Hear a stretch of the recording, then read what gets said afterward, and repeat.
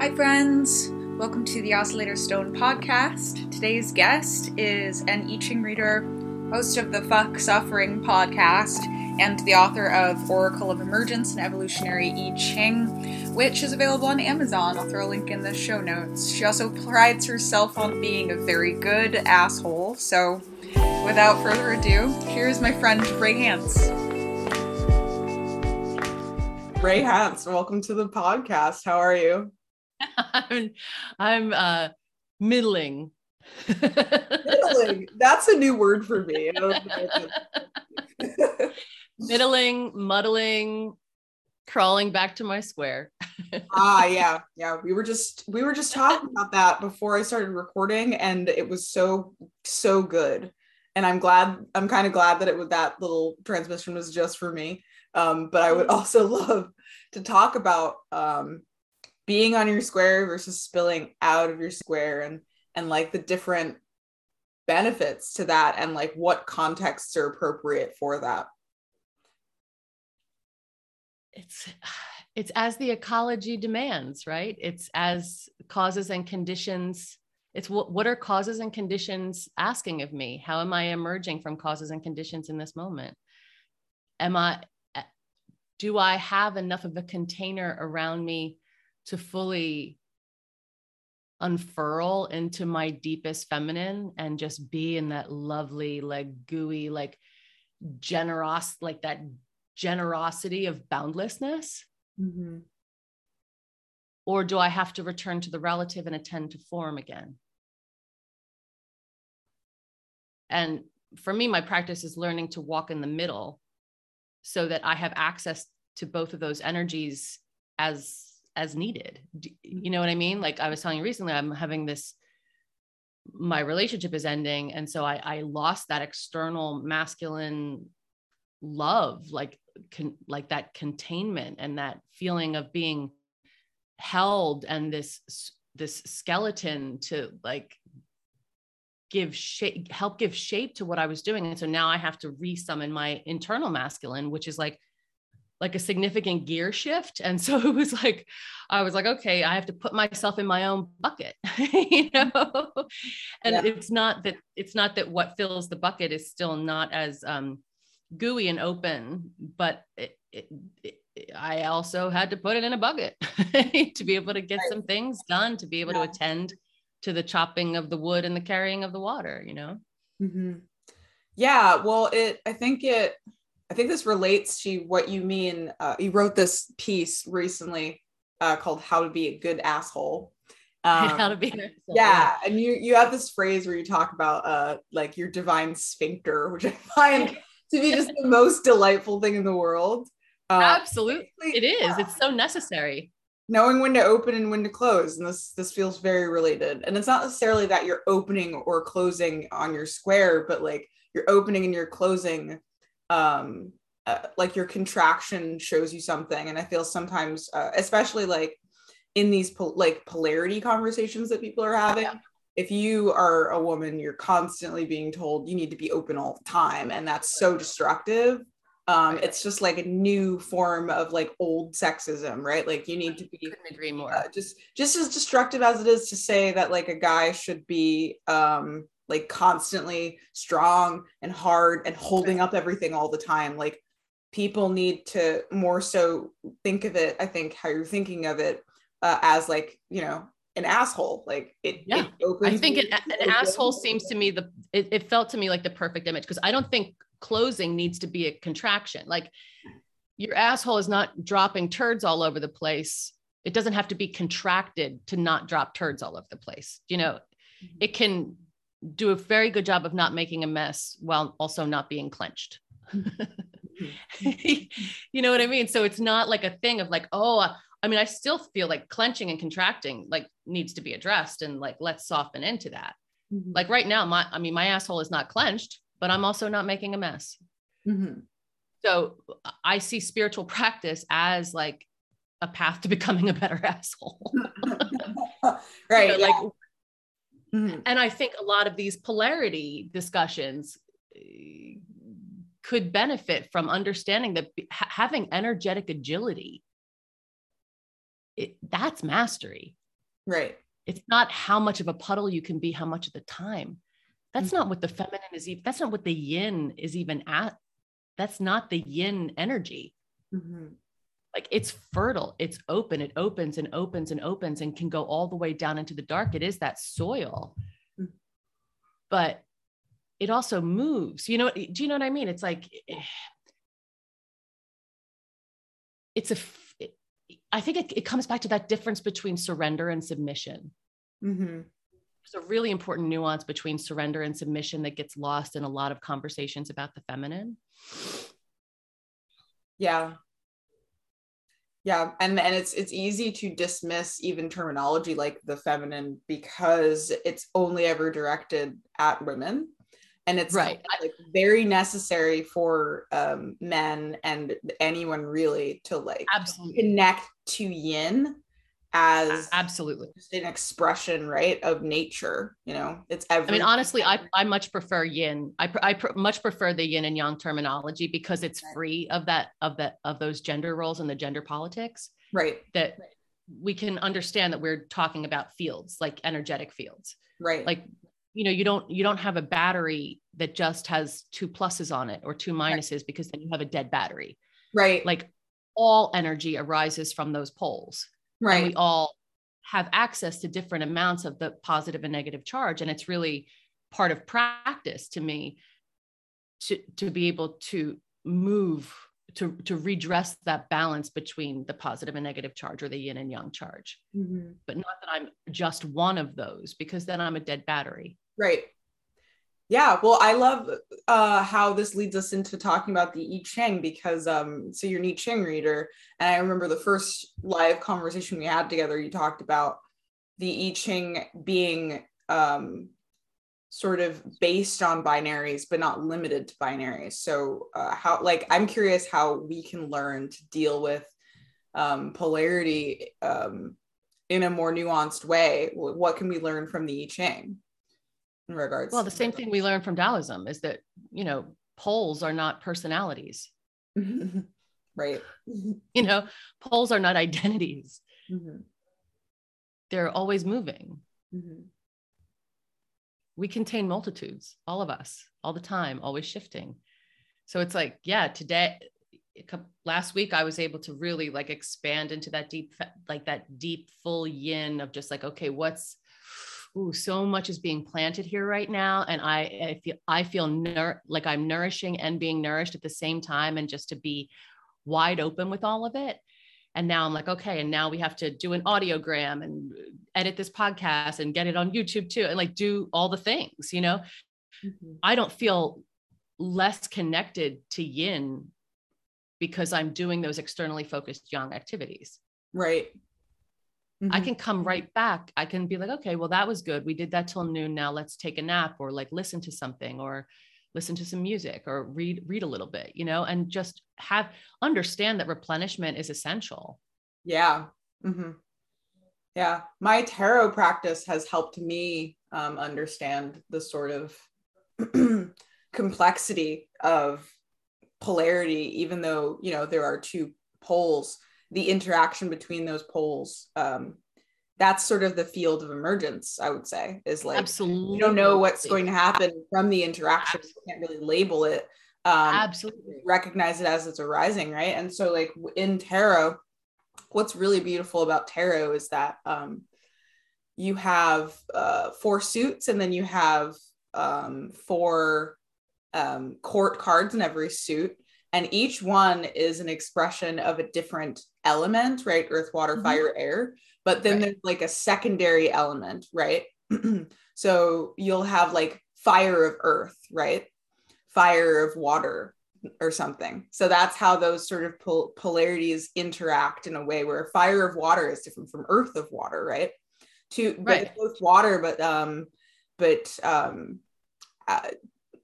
it's like a polarity within a polarity, right? And then from there, it's like infinite sort of nuanced, subtle, it can only really be felt, right? And so like after like reading tarot for, I guess, almost like 7 years now, it's like I can just feel it. And that's the point, I would say, of doing is to be able to just feel the subtlety of Absolutely what the symbol is suggesting. I 100% feel that way about it's like I Ching. speaking a language, right? So if I say a word, you're gonna, interpret the word not just based on what the word means in the dictionary, but on how I say it, what context it's being. The valence of the word. Absolutely. All of that, and that's true with tarot, or I'm assuming also with I Ching, all forms of divination. This is true with astrology. Well, I Ching, each hexagram is made of 2 trigrams, and each of the trigrams is of an element. Mm-hmm. So you have like the element, the way the trigrams stack on top of each other gives you sort of the energetic weather report of that hexagram. Yeah. So like if it's fire over water or water over water is hexagram 29, which is like shape shifting. So it's like, fluidity is really the only way to turn peril into adventure is through total fluidity. Now it's water over water, and you could drown, or you could learn how to shapeshift and float,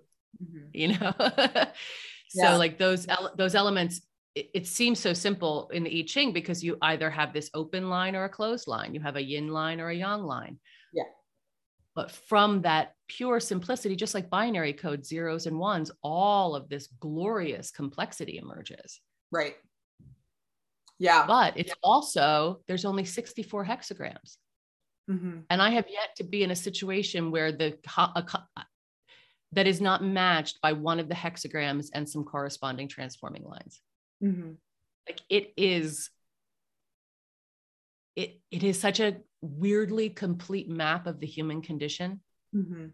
Like there are only so many ways a dandelion can grow. So there are only so many choices in our human lives. Like there are only so many kinds of crossroads we come up to, and only so many choices we can make at each one. Right.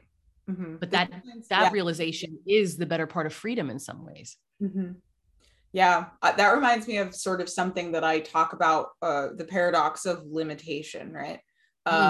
So this comes up a lot when people have critiques of something like either like, binaries or like personality typology or something that has a clear limit, right? And this could just be like the Capricorn moon in me speaking, but like the paradox of limitation is that like the limitation leads you to freedom, or the experience of freedom, right? Because very Saturn. That's very Saturn. Exactly. Right. Think about it. Like if I were completely free, like actually free, none of the atoms that make up the molecules that make up the cells of my body would be able to stay together. They wouldn't be able to hold, right? So like the limitation is like the togetherness, the sticking togetherness, right? The foundation of this apartment that I'm in, right? That's a limitation, like, because if it's not allowed to move, it has to be. Well, it's also a gathering and a coalescence, and it is freely gathering in this moment, right? So it doesn't preclude freedom. Mm-hmm. Mm-hmm. It's just what is emerging from the causes and conditions of this moment, right? So it's not unfree, right? Exactly. Yeah, it's just what's being co-created. Mm-hmm. Exactly. Yeah. So the spontaneous order sort of aspect of systems is, I guess, like my favorite thing to appeal to. Oh my God. It is my favorite thing. Yeah.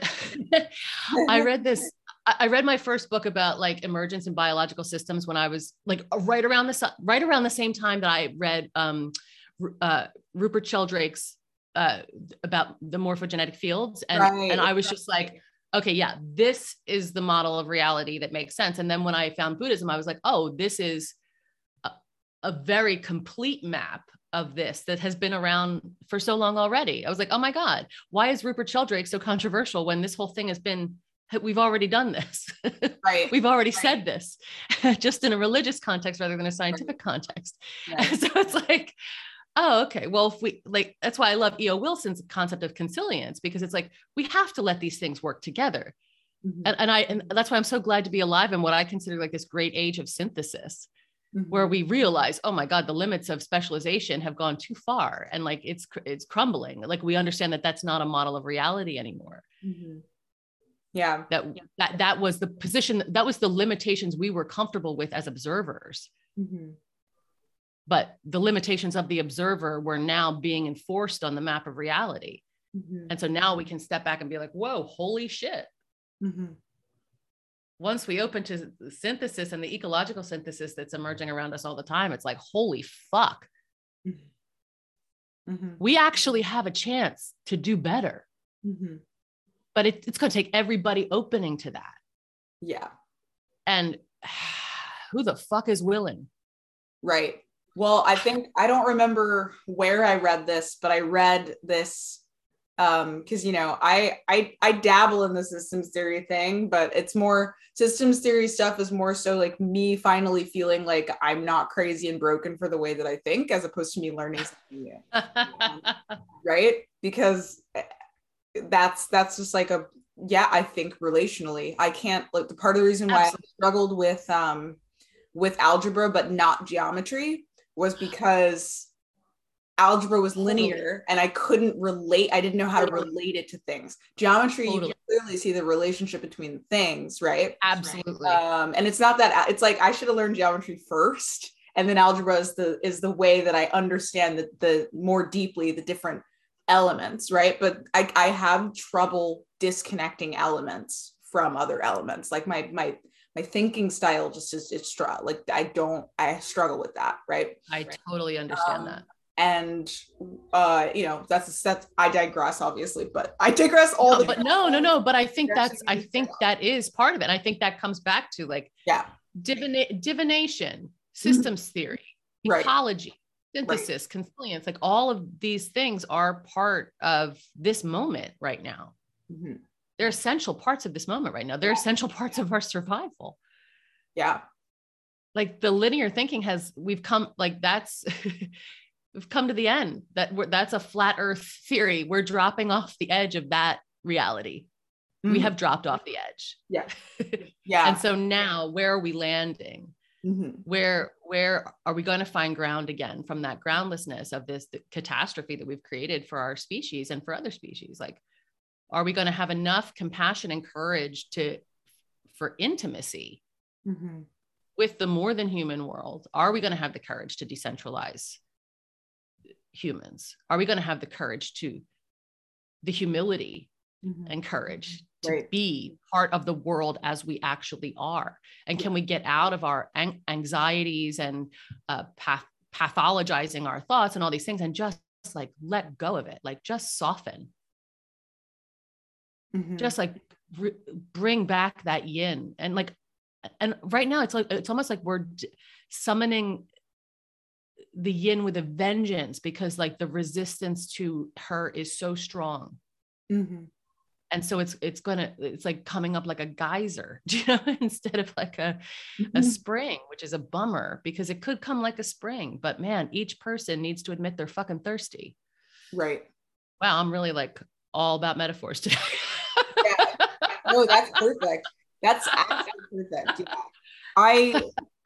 I am sort of building a hypothesis of transrational divination right now. Mm-hmm. Mm-hmm. And the basic premise behind it is that divination is not, so we've been thinking backwards, right, about how divination works. It is not, like there's different types of causality, and I won't go into different types of causality, mostly because like I'm not super well learned on the different types of causality, but we have like an assumption that people like diviners, and a lot of diviners also make this assumption, right? That there's like a heuristic that we have where we assume two things are related, right? But we don't know how they're related. And so the acausal representational thinking is that like, I don't know how these things are related. I don't know if they are. I know that if I imagine a relationship between them, this leads me somewhere. This leads me to an insight. So it's basically the as within, so without, or as above, so below, right? We're not trying to build a bridge between the two things. And that's where the acausality part comes out. And then the representational part is that you are recognizing something within yourself. And and you're seeing it outside of yourself, right? It's easier if I give an example. So like I do this with astrology all the time, right? Because astrology can be spooky, right? And so like we rationalized it away as like oh yeah, well, the planets don't have an effect on your XYZ, right? And it's like, okay, well, we can't necessarily prove or disprove that, but what we can do is we can notice correspondences between what we're experiencing and what's arising, and the meaning that has been constructed over time, over thousands of years, right? This is like a chain of meaning that affects us and the way we think about the world, even if we don't have like a scientific theory of proving that there's an actual physical effect. There's like a meaning construction effect or habit that has been built that we're not separate from, right? Absolutely. Because the way we construct meaning is not just like, oh, I've decided that I am going to make meaning in this way because I'm a very special human being. It's like I know people who do. Well, we learn to make meaning in the right. We learn to make meaning in the context of all these other meaning makers, right? That were influenced by the other meaning makers that were then influenced by other meaning makers, and that's why, and obviously this is like an idea that's still forming, but well, this is why I think divination is so interesting, because, and I think why the I Ching is my main source of divination is because it's free of figures and forms for the most part.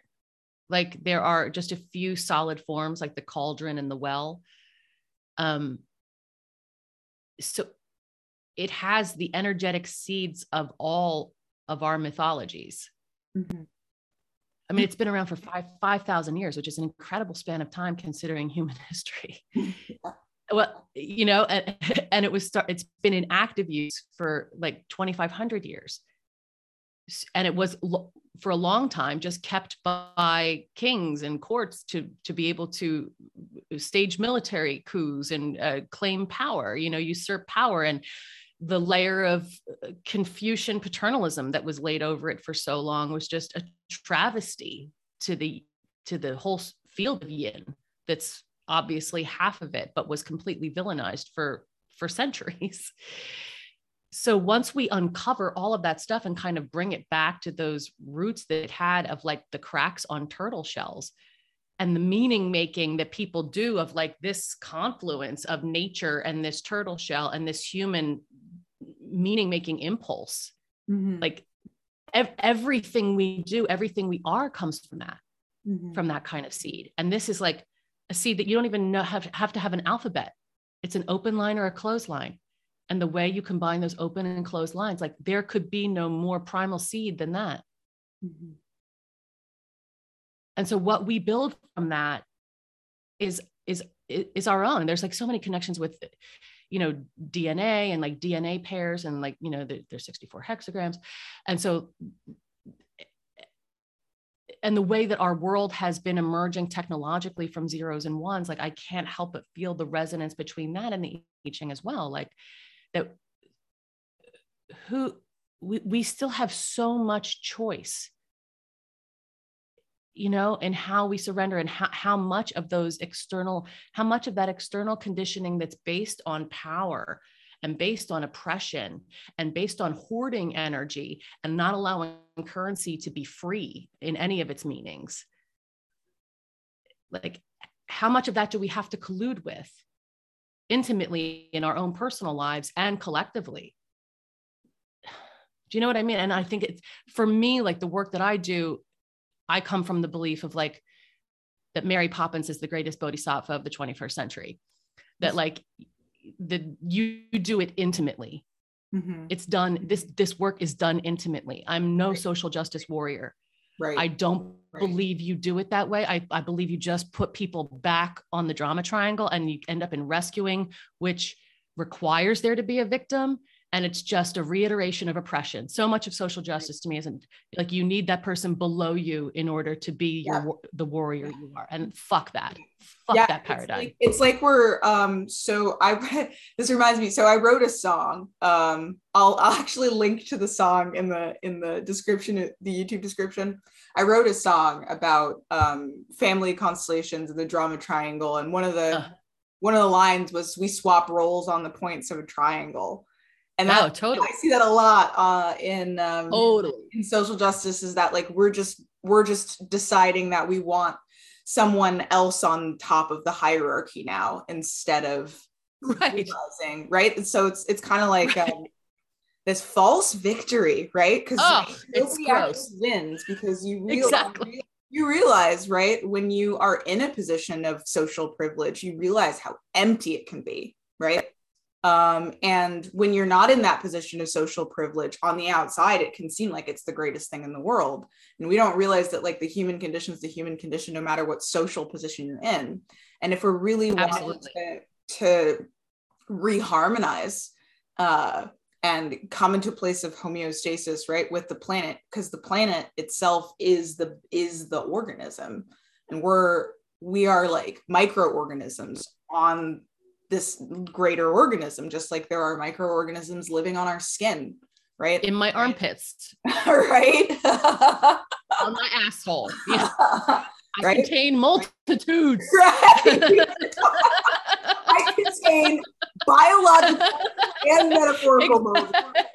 Right? Exactly. And so does the planet. And so we're in this space now where we're like trying to just swap roles on the points of this triangle, instead of leaving the triangle, reconstructing it. Like let's can it be a hexagram instead of a triangle? Like, right, exactly. Can we create more like different roles that are better embodiments of the same archetypes, right? Because I don't think that's going to be our creation. I think that's going to be a shift to allowing emergence. Mm-hmm. Mm-hmm. I don't think that is going to be our creation based on the capacity that we have at the moment.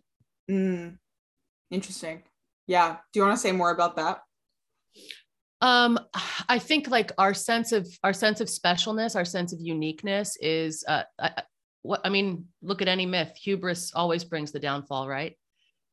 And the fact that we have so completely centered ourselves and privileged our consciousness and put ourselves as like the very clumsy shepherds of all life from the biblical influence on our culture. It's like, wow, no, let's be more like the bee.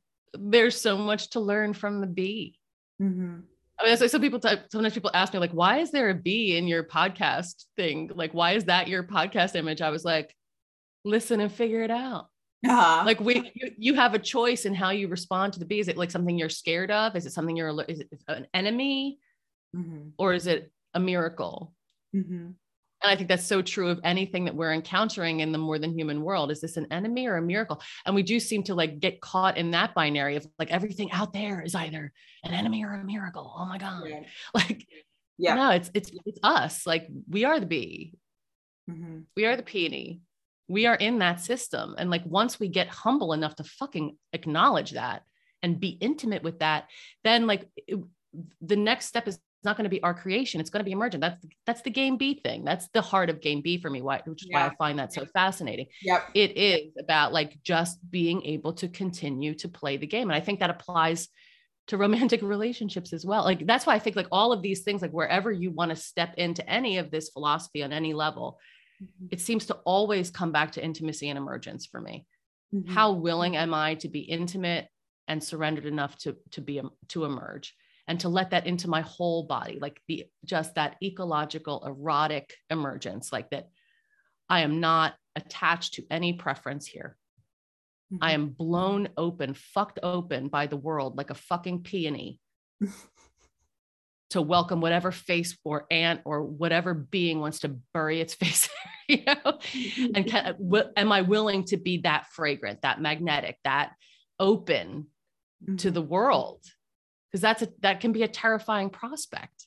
Yeah. To be as lush as a peony, as brazen as a fucking peony. They have no shame.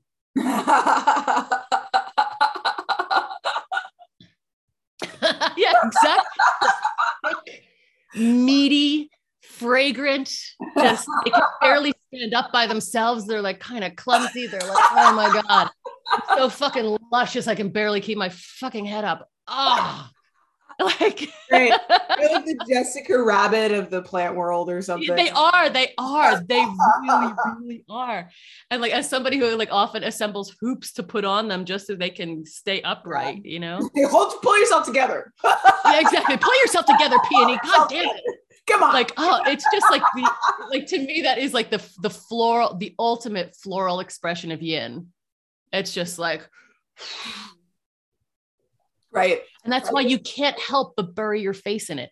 It doesn't have to put its hand behind your head and push your face into it. Right. You can't wait to bury your face in a peony, just by its absolute, by it opening so completely and so lusciously to its essential nature. Yeah, I think it's hard for us to trust magnetism and spontaneous order. And those are like the elements that are like require surrender, right? Right. Well, Hannah did that great post yesterday about hooks and magnets. And I was like, oh, that lands. That's interesting. Yeah, that one was especially actually quite difficult for me to read because like I'll keep it vague, but sometimes people choose the hooks and they fear the magnets because the hooks don't feel good, but they feel safe. Yes. Right? And if you know that you would lose something if you let it go, of course you're going to cling to it. Right. Right. And I think that's when, like in my own personal experience, that's when I cling. Yeah. That's when the anxious attachment buried so deep in me comes out. Like when I fall out of secure attachment into anxious, like it's because I don't want the impending loss to be real. Like when I get that tingle burn at the back of my throat, like that tin can tang that just like spreads from the back of my throat down my chest. Yeah. I know that is the sensation of impending loss and like that first harbinger of heartbreak. Yeah. And I'm like, no. Yeah. Mm-hmm. I'm actually in a place right now where I'm having like an interesting experience of like letting go voluntarily for the first maybe time, right? And I'm pretty young, right? Like I'm 26. So like I sometimes I speak like I've been alive for thousands of years because it genuinely feels that way. Well, I think you probably have. Welcome back. Nice to see you again. Almost every like older woman that I've connected with on the internet in the past year and a half has said that to me. Yeah, well, it's clear, right? We haven't seen you in so long. Yeah. Do you do anything with the Akashic records? Do you do anything with Akashic records? That's a really interesting thing that I would love to talk about because that's my like transrational divination and transrational oracles. Sort of that idea that's been forming in my head since like, you know, ever since I was a child, I've like had crazy dreams and then like 3 years later they come true. So I need to try to make sense of that, you know, without being like letting that feed my ego into I'm some kind of special or oracle at Delphi type of character. I'm like, you know what? I bet that this is incredibly common and we don't know how to rationalize it yet. So we just pretend it's not happening. And like, we don't know how to necessarily access it, but it, again, like this is also in Buddhism, like the idea of storehouse consciousness runs deep in Buddhism. And it's like one of the slipperier and more esoteric things to try to understand, because it is like a tissue paper, like an onion skin layer of reality over the absolute that like stretches over space and time. Mm-hmm. Mm-hmm. Ooh, like the whole history of causes and conditions. It's like, wow, that is quite a sea to be paddling on. Right. Think about it, right? Like so this, I don't know if you're familiar with Nora Bateson's Aphanipoesis. No. Aphanipoesis is like a really beautiful concept for why we might not understand why something like, for example, climate change. Or someone, you know, you break up and you don't see it coming. And then in hindsight, you realize, right? Oh, this was setting up for a long time, right? Because aphanipoesis is just this property of a system where you can't like there's so much going on that's unseen. We're almost always only seeing the tail end of something that's been manifesting and building through relationships with elements in the system, that we're just, our consciousness, our waking consciousness is just not designed to see that. Because I love the way Dogen puts this. Yeah. Like Dogen, the Zen dude. Yeah. He wrote this thing called the Genjo Koan. And there's this section in the Genjo Koan that's about, you paddle out into the ocean and you see a circle and you think that circle is the ocean. Mm-hmm. I got news for you. I'm paraphrasing here. That circle is not the ocean. But you're still on the ocean. Yep. But what you're seeing, your sense gates our sense gates are designed for this embodied life to be the limiters. Our mind is one of those limiters, as it says in the Heart Sutra. Mind is another sense gate. Yeah. It's another limiter so that we can navigate this relative world. Right. But are we willing to swing open those gates and be in both?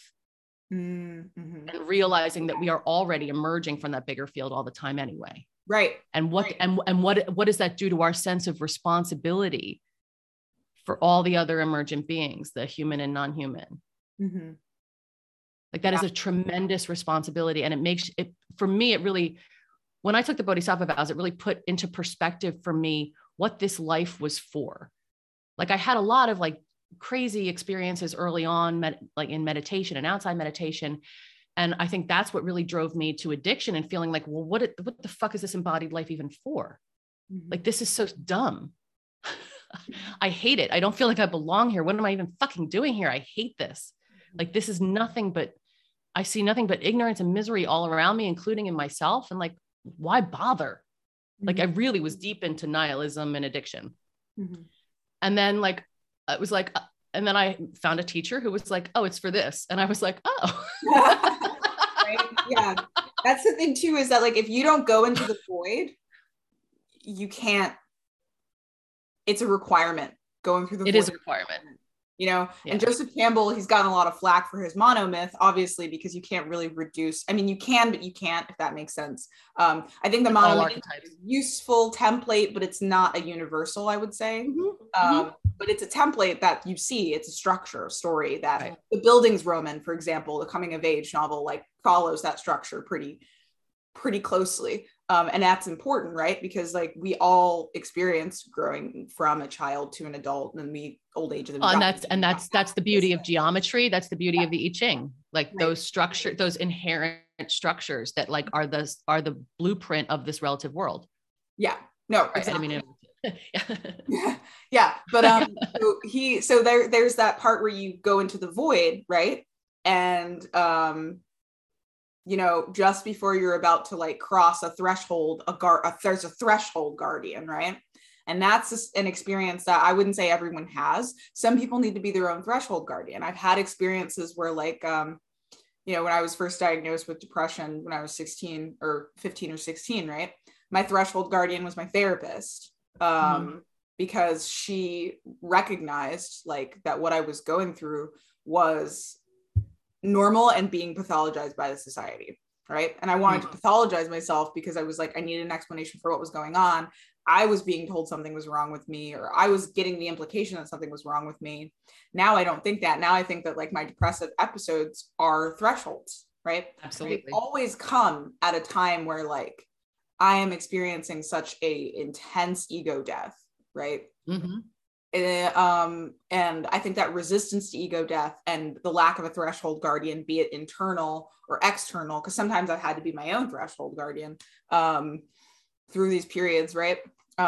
Last year I had to be my own threshold guardian. But there's always sort of like a meeting with a mentor, right? That either archetypally or actually, tangibly. And if we don't have that, we struggle to pass through the void. We either avoid the void or we get stuck in the void, right? And getting through the void this is going to be a huge part of my rituals, like the long-term container that I'm doing. Towards the end, we're going to have like an experience of like going into the void. I'm going to guide people into the void, beyond the void, and then back through, right? As a way of kind of like contextualizing the void, seeing what it's for, right? why, Well, it's for nourishment. It's a nourisher. Yeah. Yeah. And it's also what it's a nourisher in the same way that like working out, or this is my personal experience, but it's in the same way that like you're going for a run and you reach that point where you think you can't do it anymore. And just after you push through that point, that's the point where you get the dopamine and endorphin rush. And it's also the point where your muscles are like they're at that damage threshold where they're getting just the right amount of damage where they can get stronger. Right. Yep. And that's what the void is for. It's sort of like that point of like damage and fragmenting yourself so that you become anti-fragile, right? Yeah, absolutely. Long, you fall apart completely. And if you don't go in there, you become fragile, right? You don't strengthen. You can't continue. And that's a yin imbalance too. Yeah. Mm-hmm. When there's so much yin without any kind of container. Right. Yeah, well said. Like that penetrative energy to get you over that threshold, to get you through the threshold. That's a very young moment. Yeah, no, it is. Yeah. That meditation is, I don't want to like totally spoil it for people, but I'm excited about it. So I'm kind of spoiling it.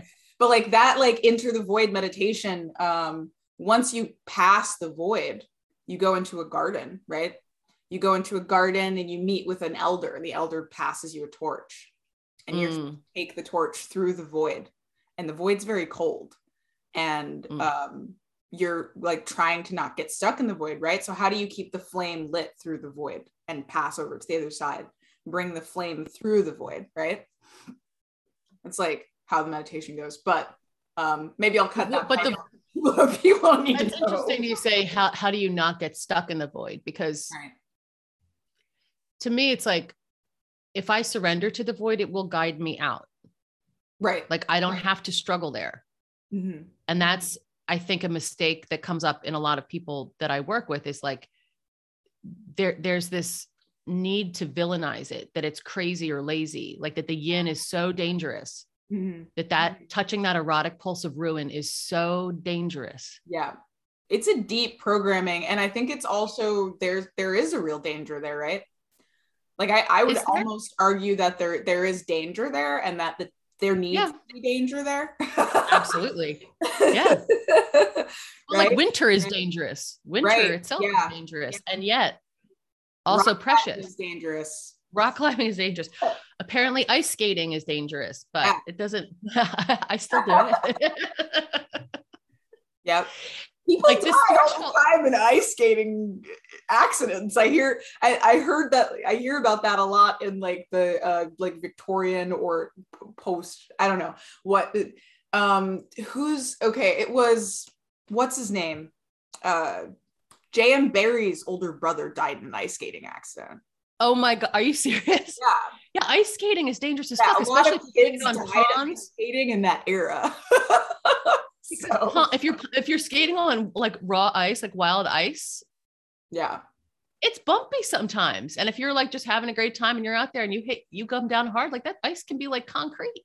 Yeah. Knock your head out on that ice. Or you can reach a fragile point, if it's a warm day and the ice is melting. Oh, falling into the ice. Yeah. The ice. Yeah. You're wearing a lot of heavy stuff. Yeah. You're down like an anchor. Down. God, that's terrifying, isn't it? Yeah. And that's I think that's the shadow of the void, right? Is that it's like so magnetic, right? That if but look, like in almost all myths, like there's treasure hidden at the bottom of the lake. Like if you look at like Nagarjuna, I don't know why I'm so hip, like I'm all about the Buddhism today. It's a deep part of my practice, but not usually like a lot of what I talk about. But like Nagarjuna had to go to the realm of the Nagas to get the Prajnaparamita sutras. Like, so he had to go to the bottom of the lake to ask the dragon for the pearl, basically. Yeah. But without that pearl, there's no character. Right. Yeah. Yeah. I think Tyson Porta's number one critique of the game Initiation to Game B film was that it wasn't really an initiation, because an initiation typically requires some sort of sacrifice, right? Some sort of okay, interesting. But haven't we collectively sacrificed catastrophically already? Do we each need to Yeah. Do you know what I And mean? also Like was we have come implied. to that crisis point. Yeah.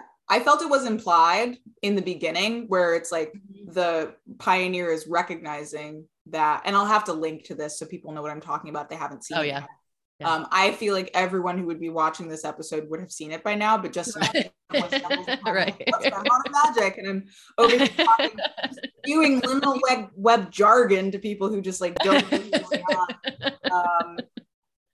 You know, because it's we want this like emergence movement to penetrate every pore of the planet, right? That's the hope. Penetrate or permeate. I think we've done a lot of penetrating and could use a little more permeating.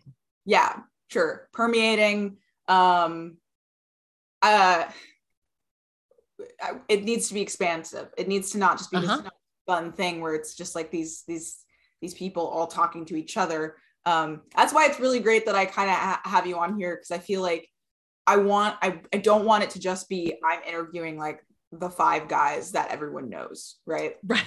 I think it needs to, that conversation needs to open. Yeah, it's bigger. It's something that's going on in the arts right now, something that's going on in politics right now, something that's going on in philosophy right now, and it's already permeating everywhere. It just we need to redefine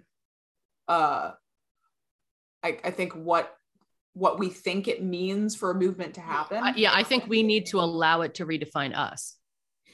That too. You know, that comes back to like, is it ours to create, or is it ours to, you know, it's kind of how I felt like when I see NGOs like going to dig a well in a village where the women have gone down to the river for like 4 generations, and that's where they exchange information and all that stuff. But the NGO thinks they've done a great thing because they've just built a well. Mm-hmm. Like, can we listen first? Yeah.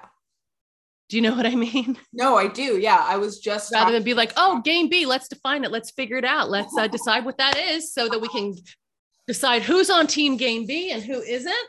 Who's allowed to play game B and who is not. It's like game A premium or something, but it's not actually premium game A. Exactly. Yeah, get a subscription to game B Prime or game A Prime. It's so much more worth it than free game A, right? Your game A trial has expired. And that is the truth right there. I was talking to Henry Andrews of the hella metamodernism kind of thing, which is like not so much a new thing as like Henry Andrews has decided to coin this term as a joke, as you would, in order to they made a point to state that they are not. And I'll link to their talk on the Mutations podcast too in the description so that people can get some idea of what hella metamodernism. I would like to get an idea of what it is. Yeah, I will send it to you too. But it's essentially the most important thing I think that Andrews has stated about what they're calling experiential metamodernism is that they are not creating it, they are discovering it, right? Absolutely. So it's more about. I think that cannot be stated enough. Like I think that is so vital to this particular historical moment. Yeah. I think of it as listening like a whale, like listening with your whole skin, and just really being in that briny not knowing, you know, and just like, okay. Yeah. Okay. Yeah. I don't know. And that's what happens, right? When nothing makes sense. And so there's this kind of like sense making movement, right? Because it's defined as a sense making crisis. And it's like, yeah, we're in the void. Like nothing makes sense in the void. Right. It's a sense making crisis that it is really a summoning to, there's a summoning to surrender under it. Right. Like stop insisting on making sense. Right. And allow the next form of sense to emerge, right. But be in that boundlessness first, like allow things to dissolve so that they may reform. Right. Yeah, totally. Yeah. And it's not even like making sense of the world is a bad thing, because like No. Oh, we're God, designed no. we're designed to make We all sense. do it all the time. Absolutely. Yeah. And we've forgotten that our maps are not the territory, right? So we've like we've forgotten what the territories actually feels like and looks like, because we're so busy looking at the map. I mean, like, well, our map is of a human centric territory. Yeah, that's the fundamental problem, right? Yeah. So it's not very detailed. There's a lot of details missing, right, from the map. We're all the cartographers and the explorers, right? Because we're kind of like, we're shedding skin, and then we're growing skin, and we need to be willing to almost like step into as many roles as we possibly can. How can we be explorers without goals, colonial goals? That's a really good question. This kind of goes into the mythology of my bardic name, actually. If you wanna hear that, right? So like, yeah, I kind of do. Why I'm called Scout Leader Wiley, right? Is because like, this idea of a trickster, right? So what is it? And this is like, I guess this is kind of like my ethnic, like West African kind of influence on my psyche, right? So the trickster is like a very interesting character. Do you know what country? Do you know what country genetically you're from? I do not. I feel like a strange affinity with Mali, but I can't claim it because. Oh my God! Can we talk about the Dogon and Mali? Yes, I've spent time there, and it's. I love incredible. That, like, the dog star mythology. Yes. That's always so powerful. I actually saw a supernova over my ex-boyfriend's shoulder eating spaghetti in a village in Mali in 2005. Wow. Like I watched a star expand and disappear over his shoulder. Whoa. It was the most, first of all, that whole place is just incredible. I mean, I know there's a lot of conflict there now, but like when I was there, it was like nothing I'd ever experienced before. And it was so fun. Mm-hmm. And just like the places where the elders go, like they're carved and they have these low roofs because their feeling is that you can't get angry if you're sitting down on the ground. So the elders only meet under these shelters carved with like they're out, like the alligators and the primordial couple with like the elders sit under a low shelter surrounded by their cosmology, the symbols and the archetypes of their cosmology right there on the ground. And I thought, like, I remember when I first saw it, I was just like, wow, like this is how Congress should meet. Mm-hmm. Do you know what I mean? Like, this is how all leadership should happen under such a structure. Right. Like sitting on the ground with the symbols of your place. And that sounds absolutely. That sounds like in our culture, being put in your place sounds like a negative thing, right? Because it assumes dominance, hierarchy, right? But like being put in your place, context. Yeah, being put in your place, the way I see it is like knowing where you belong in context, so that you're, if I am, and it's actually an opening to belonging. It's an opening to belonging. I want to answer your question. It's a really good question. How do we be explorers outside of this sort of like colonial stuff? Like that's a really important question, right? So like the reason why like I took the name Scout or Scout Leader is because the etymology of the word scout, right? It comes from a French term meaning to listen, right? And so a scout, that's a role when you're the scouts are the ones who are like listening to nature, and reading the field, right? And then communicating what's going on in the field to everyone else so that they can keep everyone safe, right? So it's a particular kind of leadership role. It's very nonviolent, right? So explorer is not necessarily the same as conquistador, right? So like there's exploration with the intention to dominate, and then there's exploration with the intention to connect and inform and harmonize. And that's what a scout does, right? So there's this really good talk, this TED talk that talks about like scout thinking versus warrior thinking, right? And so warrior thinking is like when we're on a mission. It's not necessarily bad, but it's like we're looking for something, and so we will find it because we're so intent to find it that we will find it. Whereas a scout the way that a scout looks for information is it's the scientific method. We're letting reality reveal itself to us, and then we're taking what reality gives us and we're finding a way to make connections, right? So that we can figure out where we belong in that context, right? So there's an intention of cohesion. And that's sort of the exploration that I'm advocating for, right? As opposed to we're exploring to figure out like where we can decide that we want to put our flag, right? This is ours now. This is ours now, like that. That's the conquistador side of the explorer. Right. It's trying to make nature its bitch, right? Right. Like I found it, it's mine. Right.